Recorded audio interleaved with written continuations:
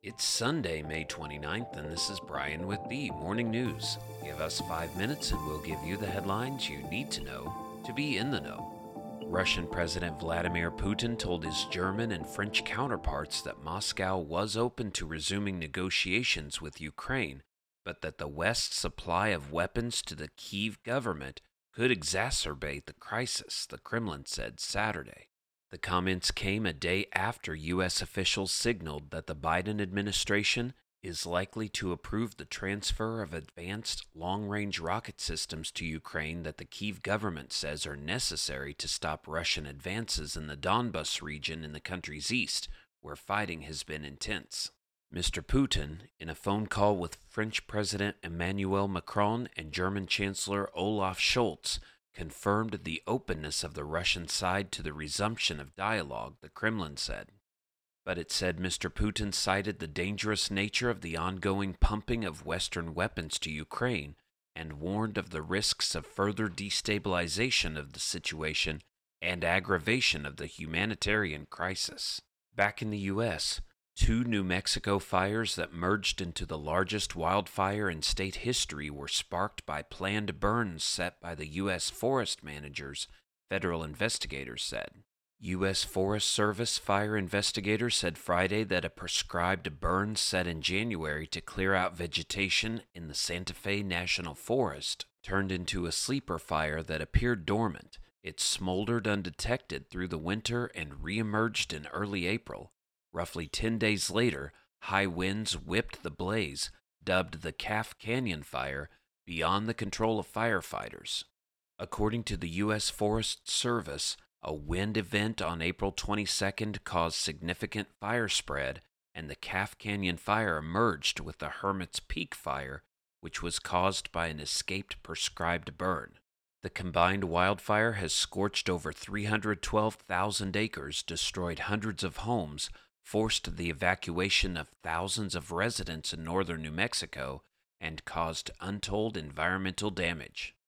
Around the world, a stampede Saturday at a church charity event in southern Nigeria left 31 people dead and 7 injured, police told the Associated Press, a shocking development at a program aimed to offer hope to the needy. The stampede at the event organized by the King's Assembly Pentecostal Church in Rivers State involved people who came to the church's annual Shop for Free charity program, according to a police spokeswoman. Saturday's charity program was scheduled to begin at 9 a.m., but dozens arrived as early as 5 a.m. to secure their place in line. Somehow the locked gate was broken open, creating a stampede.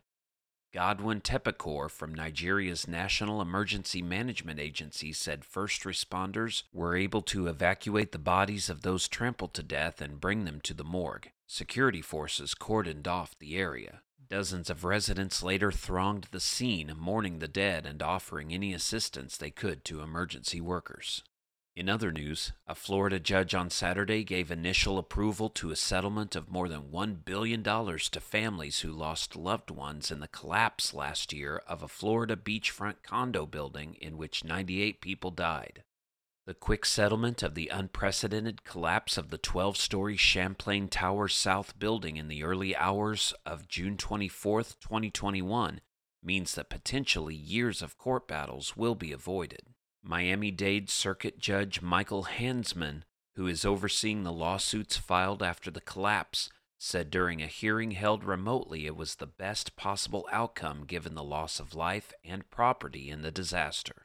And Madrid became European champion for a record-extending 14th time, double the number of any other team on the continent, after beating Liverpool 1-0 in a final that started 37 minutes late because of disturbing scenes outside the Stade de France on Saturday.